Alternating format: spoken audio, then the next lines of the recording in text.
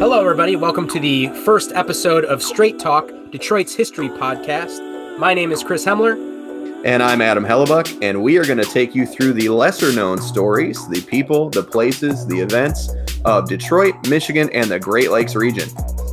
On today's episode, we will explore the epidemics and pandemics that affected Detroit and Michigan during the World War I years. And later, Adam will introduce us to DC's newest supervillain. All that and more on today's episode of Straight Talk. I can't wait. 4 or 5 plays on the internet. 5, 6 plays on the internet. 7, 8 plays on the internet. We on the internet. We on the internet. 4, 5. All right, well, welcome everyone to the first episode, hopefully the first of many, of a Straight Talk, S-T-R-A-I-T, for these Straits of Detroit. It's pretty clever, isn't it, Chris? I think it's very clever, and it seems like we've been talking about talking on a podcast for a long time, but this is the first we've actually ever sat down to try it. Yeah, and I know that when we talked about this, we really wanted to dive into Detroit history, Great Lakes history, but really focus on events, people, places, and things that don't necessarily get all the attention in mainstream kind of history sources. So I'm pretty excited to work with you on this. Yeah, and because it was a global pandemic that finally got us to want to do this, that we chose for our first topic some epidemics and pandemics in Michigan, specifically, in the 19-teens. Really what we're looking at are the World War I years, because there's kind of a lot going on in terms of communicable afflictions during this time period.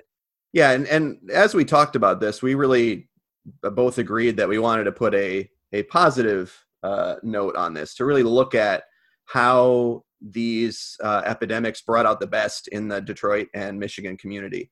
And so really excited to kind of explore probably a lesser known aspect of some of these epidemics from the 19-teens, and see how they actually helped to bring some people together. Yeah, and that point that you made about lesser known is kind of what got me interested in looking into at least a portion of this, because you and I are both employed by the wonderful University Liggett School, and when this was Grosse Pointe Woods, Michigan. In Grosse Pointe Woods, Michigan, yes. And when the schools were closed down by Governor Whitmer, we had seen a couple of references to the fact that one of our predecessor schools, Grosse Pointe Country Day School, was founded reportedly during an epidemic in 1914. But the thing that kind of confused me is that the Grosse Pointe Historical Society said it was a whooping cough epidemic. And then the city of Grosse Pointe Woods, Michigan, on their kind of history page said it was a typhoid epidemic. And so I was kind of interested in learning a little bit more about that. But one of the challenges, and I don't know if you experience this too, Adam, is in researching when you're quarantined, is not being able to, go to libraries or archives. You have to really rely on what's been digitized and put on the web. But it wasn't, it was still difficult, but I found it to be a little bit easier than I thought it would be. I don't know, what was your experience? Yeah, absolutely. I there were a lot of great online resources, especially from the University of Michigan, their medical libraries. Looking at this, it's probably the best time to be doing some online research now that most newspapers have been digitized. We have a lot more digital documents. We don't have to worry about microfilm, which with my deteriorating eyesight, I can't really much anymore. Yeah. But to really look at these epidemics, I didn't even know that these epidemics existed before about a week ago, other than the 1918 influenza. Yeah, I have been teaching place-based U.S. history for 5 years now at Liggett, where we teach U.S. history through the lens of Detroit and the Great Lakes region. And I hadn't heard of any epidemics that caused citywide quarantine during this time period.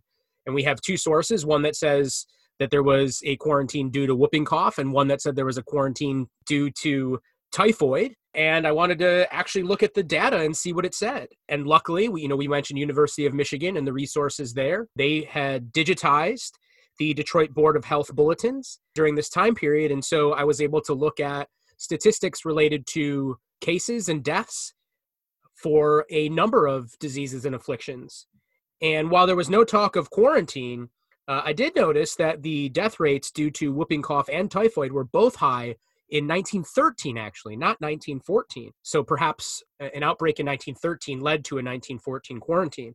But in 1913, there were 103 whooping cough deaths, 20 deaths per 100,000 Detroiters. And in 1913, there were 163 typhoid deaths. That's 30 per 100,000 Detroiters. And if we want to put that in perspective for today, that's about the death rate per 100,000 that Wuhan, China has seen thus far in the coronavirus, which obviously that epidemic isn't over, but it really shows you how serious whooping cough and typhoid were in 1913 and 1914. Yeah, it's interesting you say that, because epidemiology was in such its infancy back then. So to really identify, the causes of a lot of these things and how they're spreading, you make a really interesting point. And this chart, so this chart you shared, Chris, from the Department of Health, just the number of diseases on here that I think, today we take for granted as being gone. I mean, like still having 325 cases of smallpox in 1914 in Detroit. Yeah. Just kind of puts things in perspective of how far we've come in 100 years. And I think a credit to the Detroit health system too, where you have in most years only one fatality, very few fatalities from smallpox, even though there's hundreds of cases. Exactly. And Detroit's public health officials were so effective because they followed the advice of the experts. In 1914, typhoid in Detroit received national attention from the American Medical Association. And they wrote, quote, "In our previous summaries, we have called attention to the excessively high typhoid rate in Detroit and have pointed out the probable connection with the public water supply." And so their advice to the city of Detroit was to basically use hypochlorite of lime to clean your water supply. And while it might seem pretty obvious to us today to have a clean water supply in order to stop the spread of disease, you have to remember that this is a time period where some people thought that you could use onions to clean the air of typhoid. Onions will cure typhoid fever. You take 9 little onions, slice them up on a saucer and put them under the bed. Mm-hmm. And they'll stand there till they turn black. When they turn black, the fever's gone. You just take onions out and bury them, because if you don't, anything gets them onions will get the fever. At any rate, Detroit health officials listened to the American Medical Association, who later wrote, quote, "The lowering of the typhoid rate in Detroit in 1914 is due in part, at least, to the chemical disinfection of its water supply."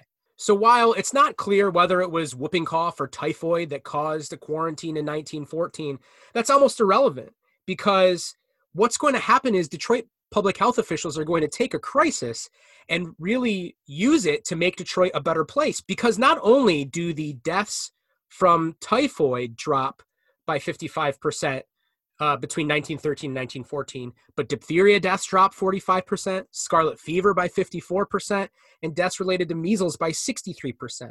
So the public health officials in Detroit really take this crisis and make it into something where the city comes out better afterwards than it was before.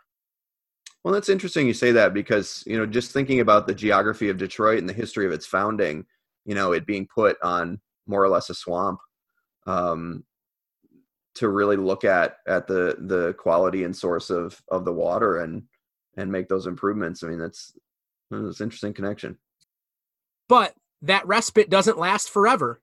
By 1917, Detroiters have a whole new challenge to overcome.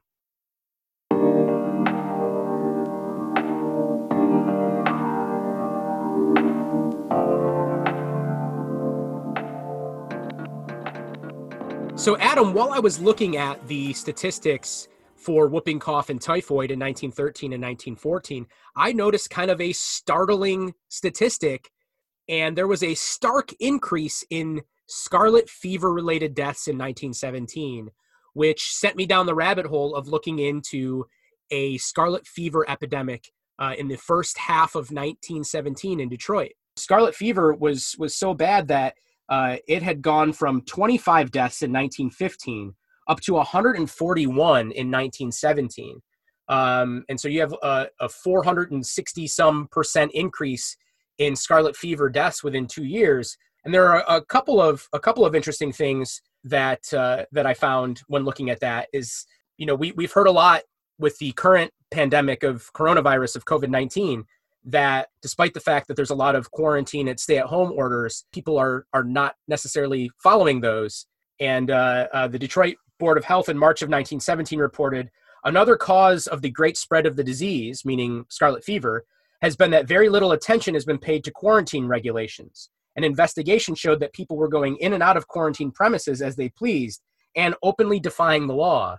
And so, we talk about there's all this blame of, the younger generation today kind of openly defying these orders. It's not a new issue. I mean, it's something that took place in 1917 as well.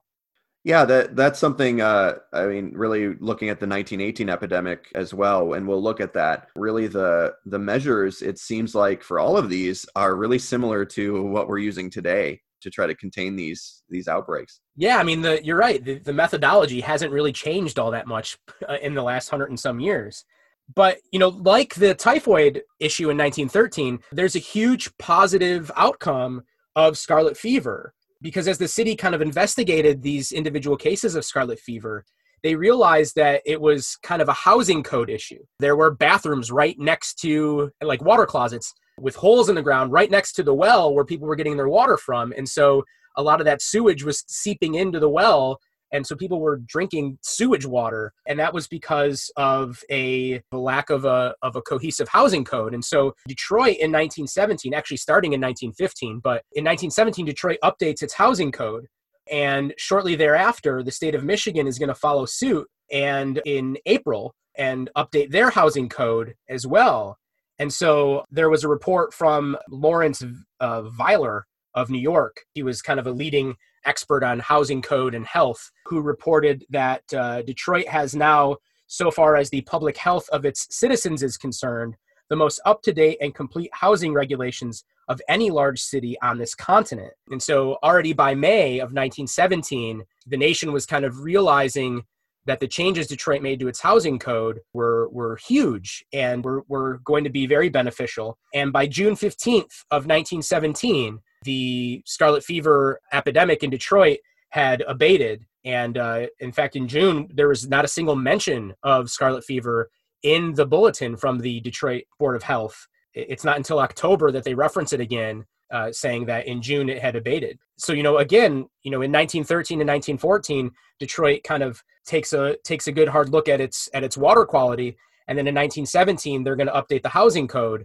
And so, I think one of the things that we can take from this is that when we put our heads together in these kind of epidemics and pandemics, we can make changes that benefit our area and the world for future generations. How much do you think that the kind of explosion of population in Detroit between 1914 and really the end of the war in 1918 really has on not only these epidemics, but on kind of the responses to them and this kind of landmark housing code?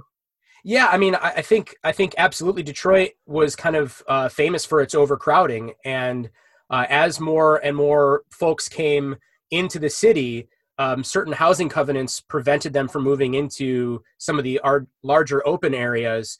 And a lot of immigrants had to live in the same immigrant communities. And African Americans were kind of limited to moving into, Black Bottom, Paradise Valley. And so because of this causes a lot of overcrowding in a lot of these areas with the new migrants or immigrants to Detroit. And I think that exacerbates a lot of the epidemic. And I think it causes Detroit to take a good hard look at how they can solve this and how can they can solve this quickly.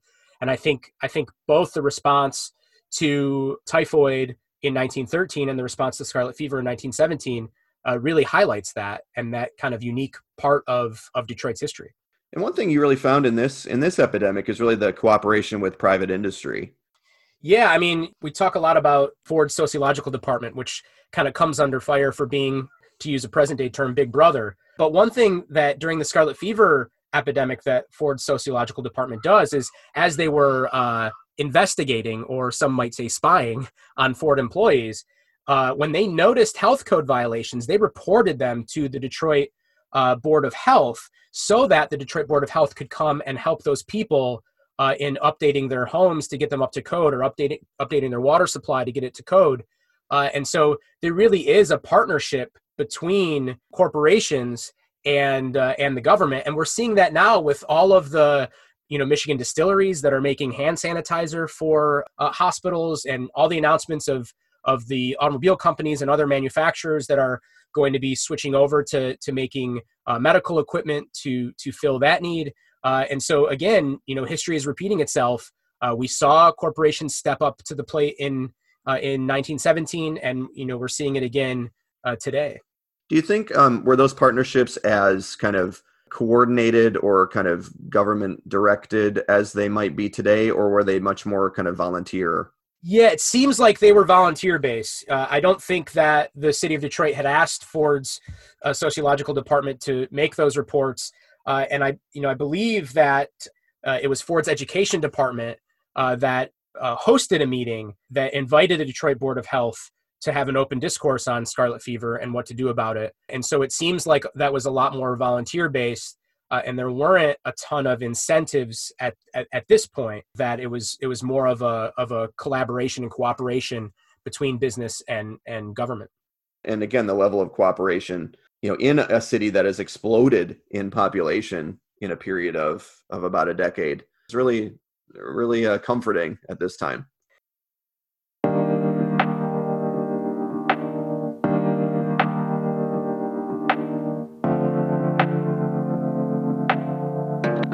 But as Detroiters are kind of breathing a sigh of relief in 1917, after scarlet fever abates, we have the influenza pandemic in 1918, and I know that you took a good look at that. And so, how did this impact Michigan and Detroit, and how did the world respond to this? Because I think we've certainly seen today in the news a lot of references to the influenza pandemic in 1918. And connecting that as being the last kind of global pandemic that we've seen on this scale.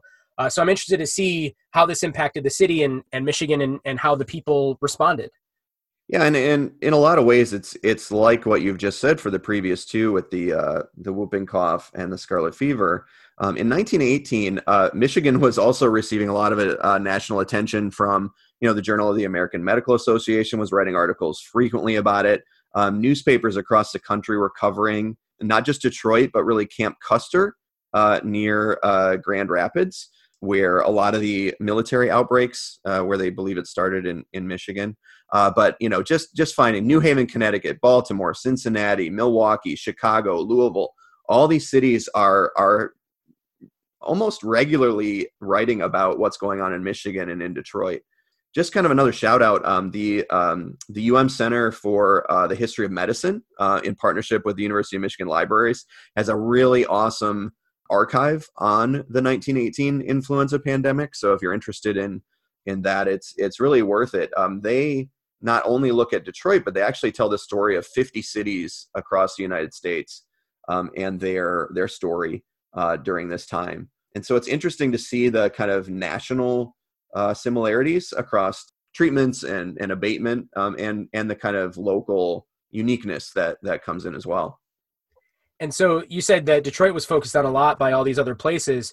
Were these for similar reasons as the other epidemics were hitting Detroit hard, or is there more to it? Yeah, I mean, most of the articles are really talking about how it is pandemic-like, and it's reached a significant portion of the population in Michigan and in Detroit. Most of the time, they're reporting on actions that the city and the state are doing. For one thing, that the state of Michigan shuts down entertainments across the board. That's a kind of touchy subject at the time for a lot of municipalities that aren't necessarily as afflicted by the influenza as others. So it's for a lot of the same reasons that you mentioned. It's interesting too, though, that this epidemic really is the bird flu. Apparently, according to the CDC, starts in about 1918, the spring. And it's a variant of H1N1, which we've heard a lot about, around the world. And globally, it's actually much more deadly than World War I that's going on at the same time. We don't really hear a lot about the pandemic outside the United States, but it's really massive. Everybody says it hits Michigan about September 23rd, 1918, when there's a report at a military institution in River Rouge. They say there's some influenza, and so we're going to put the place under quarantine. By October 12th, so not even a month later, there's over 300 cases a day. Detroit is a manufacturing center back then, even more so than it is today. And during World War I, it's crucial. And so I think, going back to your question about national attention, having anything affect the military supply line, World War I's winding down at this point, but no one knows when it's going to be over. And so I think the country is really interested in keeping tabs on what becomes the arsenal of democracy.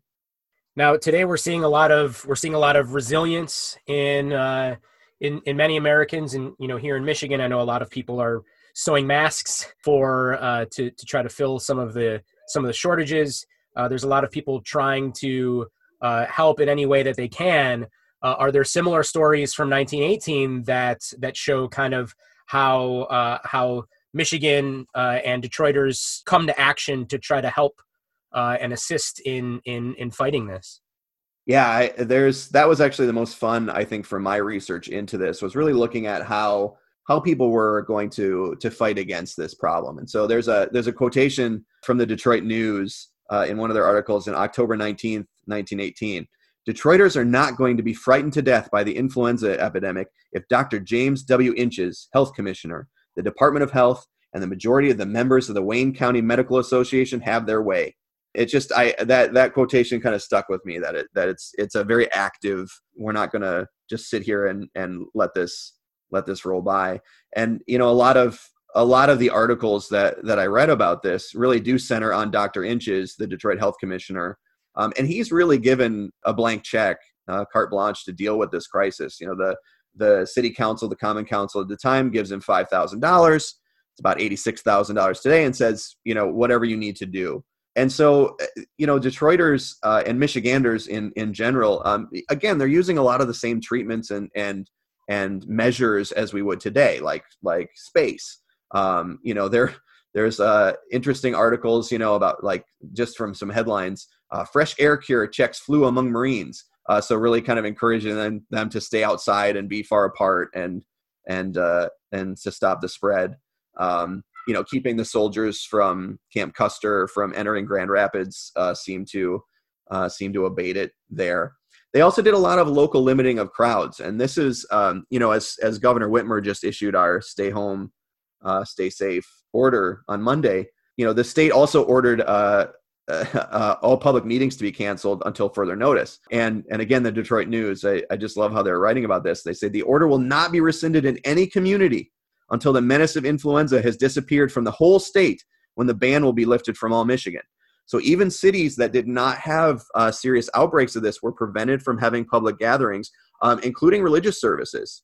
There's a lot of articles where religious groups are trying to get exemptions to this rule and are denied that because of the nature of it. Really, this wasn't limited, or it was limited to entertainment. So I couldn't find anything on workplaces really being shut down other than the schools. But really, it was about entertainments and other kind of public gatherings. And so, a lot of effort went into that. Not to take away from what he was able to do, but I can't help but say that Dr. Inches sounds like maybe the name of a DC villain that that shrinks people to mere inches and then steps on them or something like that. Well, and he was seen as a villain by a lot of gangsters during Prohibition, because he's the Detroit Police Commissioner during Prohibition, and so a lot of his claim to fame comes during that time. So wait a second. Well, hold on a second. Wait, the guy who was charged with helping stop the influenza pandemic becomes the police commissioner to fight Prohibition? Yes. This guy's like a doctor of all trades then? Yeah, I think we might have just found episode 2's content. I think so, man. Dr. Inches. Yeah, and and you can kind of see why, because he's all over these news articles. He's always making statements. He's standing up against some organizations that are, if they are not taking his advice, he's pretty adamant that his recommendations be followed. I mean, just as an example, that schools in Detroit are totally closed on October 17th, 1918. So they shut them down. And a lot of people said, well, wait a second, like that's a big deal. Like what? And so he not only just shut down the schools, he had an interesting idea to mobilize the teachers of those schools to help fight the epidemic.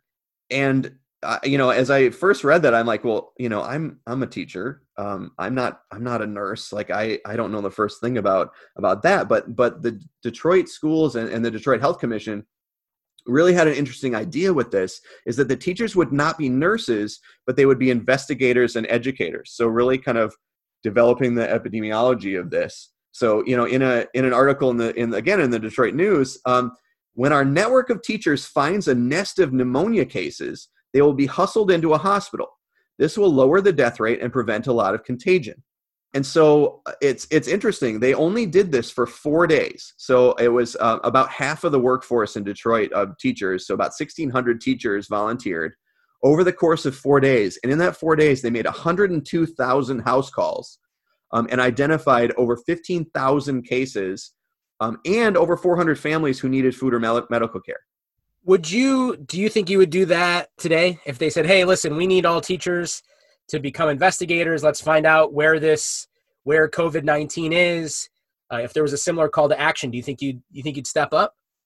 I think, I've been in the house now in the apartment this is 2 weeks. I think I definitely would. I think I would do it. It's an interesting way to have people, do their part. And most people at the time said that this was very valuable work. This was not just kind of busy work to do. There were risks of this. So some of the teachers did catch the flu from the work. There were some questions among teachers because school officials were exempted from volunteering, and some of the teachers said, well, wait a second, if I get sick while I'm doing this work, am I still going to get paid? And so there's one teacher had written into the Free Press on October 28th and had said that teachers were eagerly scanning the morning paper to find out what else they have been volunteered to do.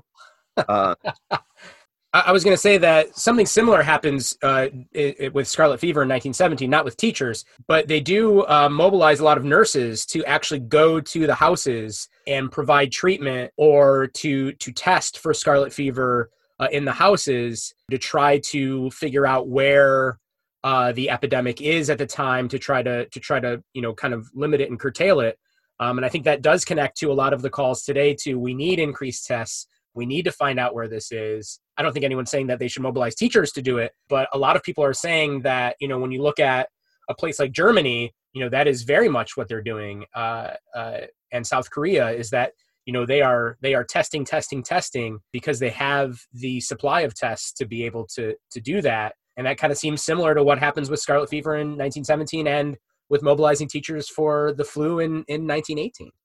Yeah, I would agree with you, definitely. And it wasn't limited to Detroit. There was, I found an article from the Fall River Evening News, Fall River, Massachusetts, and teachers who were furloughed because of school closures there, they were encouraged to volunteer with the Red Cross and do similar things because they had, quote, so much unlooked for leisure on their hands, which, that could be a whole nother episode on teaching in Detroit. But again, I think, this idea of being active, I think that the historical evidence supports the moves of South Korea and Germany. It's interesting, the Detroit public school system is just like with the housing code that you mentioned, is a model at this time for public school districts across the country. They have highly trained professionals, and so it's interesting that they were relied upon to do that important service.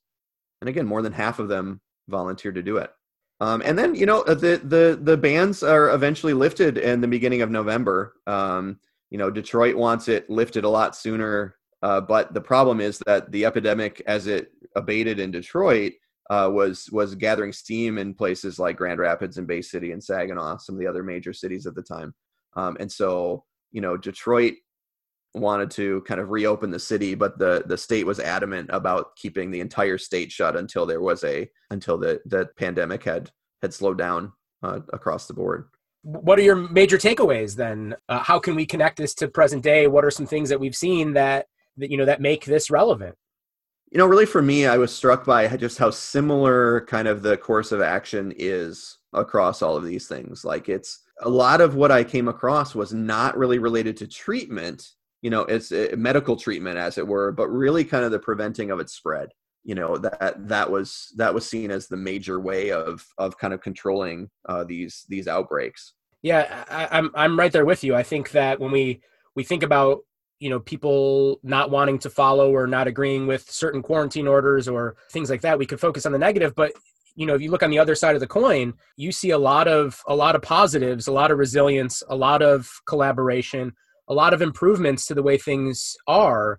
I think that we will see that as well in a response to COVID-19. I think that we're going to see a lot of positive changes to help us, kind of tackle future epidemics head on. And maybe that's just blind optimism. But if we look at, what has happened through typhoid in 1914, scarlet fever in 1917, and influenza in 1918, we see a lot of this resilience and a lot of this work to make ourselves better and make ourselves more prepared. And so I think we can, if not expect, at least hope that the same will come from this. Yeah, and I think at no time after any of these major outbreaks or major events was the city unchanged. Like, every single thing changed the city fundamentally, changed the state fundamentally. And it'll be interesting to see with this once the COVID-19 outbreak kind of winds down, which it will. The timeline is still nebulous, but it will. What changes happen in Detroit and Michigan, in the United States, as a result of it, medically, economically, politically, it'll definitely be interesting to do. 1929, men and women sure were dying from a disease, what the doctor called the flu. People died everywhere, death went creeping through the air. Father groaned of the sick. Well, thank you, Adam. This has been awesome. It's fun to talk about history again. It's been a while, and so hopefully we can do this pretty regularly. I guess for the inaugural episode of Straight Talk, on behalf of Mr. Christopher Hemler. Hello. And Adam Hellbuck, we wish you a great day. 4 or 5 plays on the internet. 5, 6 plays on the internet. 7, 8 plays on the internet. We on the internet. We on the internet.